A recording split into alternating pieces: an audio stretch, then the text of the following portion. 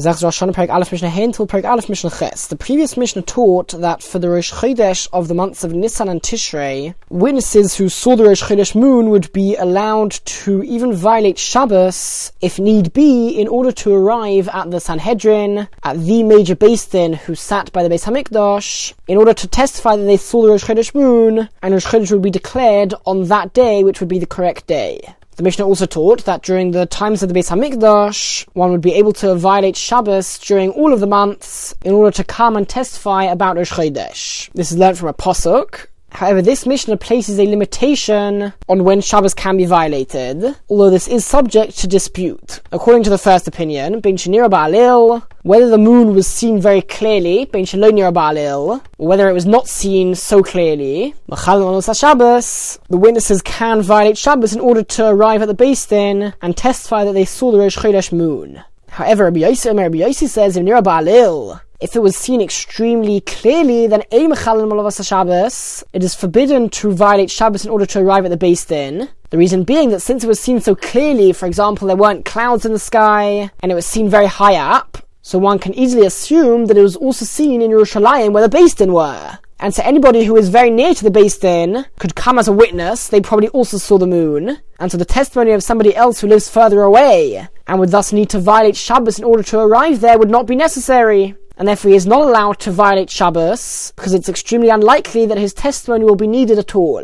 Now, the main form of violating Shabbos which we are talking about is the prohibition to travel beyond the Tuchum Shabbos, which is the maximum 2,000 amos distance, beyond which one is not allowed to travel on Shabbos or Yom Tov. And so if somebody saw the moon far away from Yerushalayim, he would need to violate that law in order to arrive in Yerushalayim by the Beis Din. And so, according to Rabbi Yossi, if it's seen extremely clearly, then your testimony will probably not be needed, and therefore you cannot violate Shabbos in order to arrive there. The Tanna Kamma argues, firstly because it could be that your testimony will indeed be needed. It might be very unlikely, but at the end of the day there still is a possibility, either that nobody else saw it, or that they did see it, but they aren't necessarily valid witnesses. And so although it's very unlikely, since there is a possibility that you'll be needed, you can still violate the Shabbos in order to arrive there. Now, an additional reason for the Tanna Kamma will be explained in the following Mishnah, Mishnah Vav, via a story. There was a story which once happened, that more than 40 pairs of witnesses were passing by and were going to understand that it was on a Shabbos, and more than 40 witnesses were walking beyond the Tuchum in order to arrive at the large Beis Din. This was after the destruction of the Beis Hamikdash, so one assumes that it must have been either the Rosh Chodesh of Nisan or Tishrei, because once the Beis Hamikdash was destroyed, those were the only 2 months for which witnesses were allowed to violate Shabbos. But before they reached the Beis Din, the Ikvan of Rabbi Akiva Balud, Rabbi Akiva stopped them in a place called Lud, and he told them to go home. He said, you won't be needed from the fact that there are 40 witnesses here. That must be that the moon was seen very clearly. It must be there aren't so many clouds. And so by the Beis Din, they also would have seen it. And so your testimonies are probably not necessary, and therefore you should stop violating Shabbos in order to get there. However, Shalach Rabbi Gamliel. Rabbi Gamliel sent a message to Rabbi Akiva, and Rabbi Gamliel was the head of the Beis Din, and he told him that the reason why you should not send them home, rather you should allow them to continue violating Shabbos in order to arrive there, is because in Ma'akiv Atos Harabim, if you stop the public from coming now, all these witnesses who are on the way to giving testimony, if you stop them from coming, then it will emerge that you are causing them to stumble in the future, because in the future when it's not so clear, and they do see the moon, they'll think, last time we were told to go home again, we're not needed. There'll definitely be other people who saw it and we're not needed, and they'll end up not coming at all. And it could be that in that case, they were the only ones who saw it, and they were necessary. And so to prevent that occurring, said Rabbi Gamliel, you should never turn them back, and you should allow them to continue violating Shabbos to get to the Beis Din, so that they do not return home upset, and end up not returning in the future. Mishnah Zayin, according to the Torah, the strongest form of evidence which there is are witnesses, and thus in many areas of Torah law, 2 witnesses are required to ascertain that something occurred, or that a particular fact is true, and the same applies for Kiddush HaChodesh, that in order to declare the Rosh Chodesh, 2 witnesses are required to come to the Beis Din and state that they saw the Rosh Chodesh moon. Now, one of the halachas which applies to these 2 witnesses, just like in all other areas where 2 witnesses are required, are that they are invalid if they are krovim. If either the witnesses are related to each other, or if any of the witnesses are related to somebody who they are testifying about, so they would be an invalid witness. So of course when it comes to Kiddush HaChodesh, they are not testifying about a particular person. However, if the two witnesses themselves are related to each other, then they would not be able to testify together with each other. However, of Uvanoi Shiroro Es HaChodesh, a father and his son who see the new Rosh Chodesh moon, that small part of the moon which is lit up and has begun to grow larger again, because it's the beginning of the month, Yelchu, they should go to the Beis Din in order to testify that they saw the Rosh Chodesh moon, and this is even if it requires violating Shabbos. Oh, but surely we said that krovim, relatives, are invalid to testify together. So the Mishnah explains, it's not that they would join together and testify together.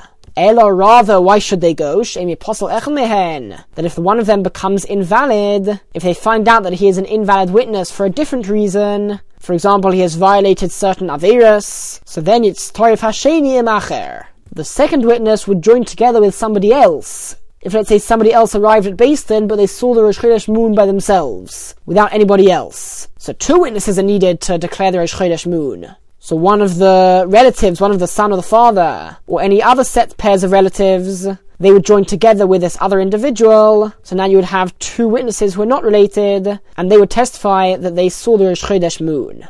Now Rabbi Shimon argues, and Rabbi Shimon holds, that Kiddush HaChodesh is an exception to the rule that relatives are invalid witnesses. Rabbi Shimon says, Of Uvanoi V'chol HaKrovim, a father and his son, and all other pairs of relatives, Kesheir Ne'edus HaChodesh, they are valid to give testimony about the Rosh Chodesh moon. And interestingly, Rabbi Shimon learns this from the Pasuk, where Hashem is talking to both Moshe and Aaron. It says that Vayomer Hashem al Moshe ve'al Aaron leimor, Hashem told Moshe and Aaron, HaChodesh hazeh lochem, this month will be for you, and he goes on to command them about the mitzvah of Rosh Chodesh. Now Rabbi Shimon learns from these words that Hashem was telling Moshe and Aaron that the Rosh Chodesh would be able to be declared by you two. That in a case where you two were to come as witnesses and say that you saw the Rosh Chodesh moon, that would be considered valid. Now Moshe and Aaron were brothers. And so says Rabbi Shimon, you see that Edus HaChodesh, the testimony about the Rosh Chodesh moon, is valid with krovim. The Chacham argue, and they interpret the Pasuk not to mean that you two would work as witnesses together, but rather that the Beis Din, who would declare the Rosh Chodesh, they would need to be made up of people like you and Moshe and Aaron, who are great righteous people in Torah. Rabbi Yossi said, there was a story which once happened with Tuvia the doctor,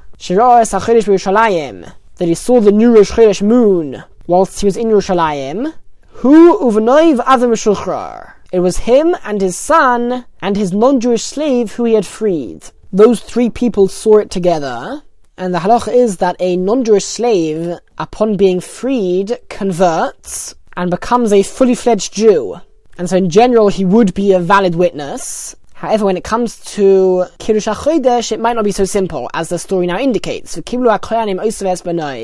Beis Din made up of Kohanim accepted Tuvia HaRofer and his son, even though they were relatives, so that is like the opinion of Rabbi Shimon. However, Fosluas Avdoi, they invalidated his freed slave, because they held that in order to give testimony for Kiddush HaChodesh, one must be descended from Jewish ancestors. There are certain things for which one needs to have a line of Jewish ancestors, such as being a dayan, being a judge on a Beis Din, and according to the Beis Din of the Kohanim, this applies to Kiddush HaChodesh as well. Now in general, Kiddush HaChodesh and the Rosh Chodesh is declared only by the main Beis Din, the Sanhedrin, not the Beis Din of Kohanim. So it's likely that they just sort of checked in the Beis Din of the Kohanim about the validity of his son and his freed slave, and this is what they told Tuvia HaRofer, not necessarily that he actually went there in order to declare the Rosh Chodesh and to testify to them, but that this is what they told him is the halacha. However, Shabol Lifnei Beis Din, when they came and they arrived at the Beis Din, the Sanhedrin, the major Beis Din, Kiblu Osaves Avdoi, they accepted him, Tuvia,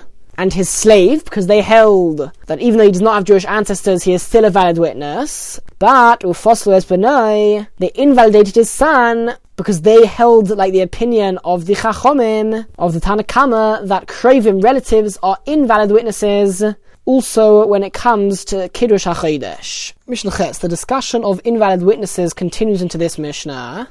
And another form of invalid witness is a Baal Aveira, somebody who has committed certain Aveiras, and the Torah says that a Rosha cannot be a witness. Now what's defined as a Rosha? So the truth is, elsewhere in the Torah, when the Torah discusses the punishment of Malchus, lashes, which is given for many, many forms of Aveira, the Torah calls the person who receives Malchus a Rosha. And so we see that anybody who has violated an Aveira for which the punishment is Malchus, he is considered to be an invalid witness, at least until he receives Malchus, possibly once he has been lashed and received his punishment, so then he's no longer called a Rosha, and therefore he would be a valid witness, at least according to some opinions. The focus of this Mishnah are those who are invalid midrabbanon, because in order to be invalid midoraisa, one has to really realize what Aveira he is committing and realize that it is wrong. But the examples the Mishnah will give are people who genuinely don't realize the severity of their Aveira, and therefore midoraisa they are still valid witnesses. However, midrabbanon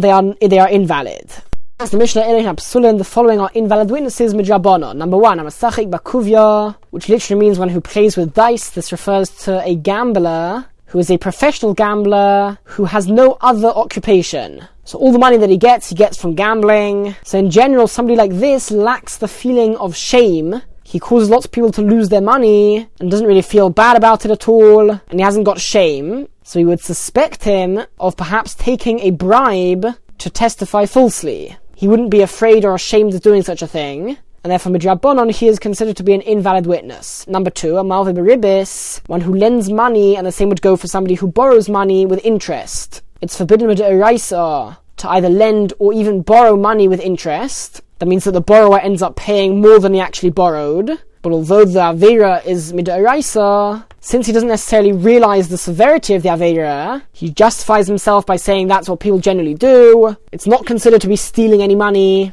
so he's only considered invalid midrabbanon. Thirdly, umafricha yonim, those who race doves.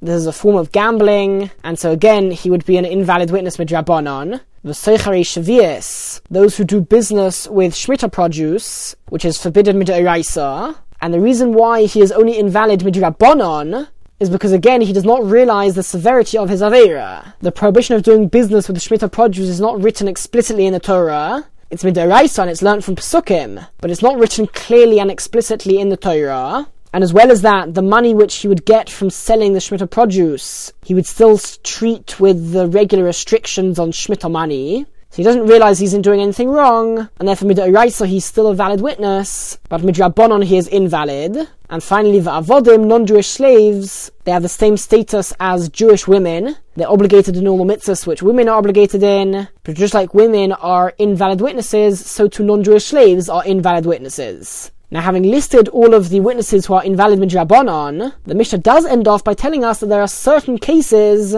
where they would actually be believed. And Ze'aklal, this is the rule, Kol edu she'ena isha kshera la, only a testimony for which a woman would not be believed, and she would not be valid to give that testimony, afhein eina ksherin la, also the people we just listed would not be valid to give testimony about those things. However, cases where women would be believed, these people would also be trusted. There are certain cases where even a single witness, who is a woman, would be believed. For example, to give testimony that a particular man died in order that his wife be able to remarry. So we are lenient in order that she be able to remarry. And even a single witness, and even a woman, is believed. So these people who are invalid midrabbanon generally, they would be valid for such a testimony just like women.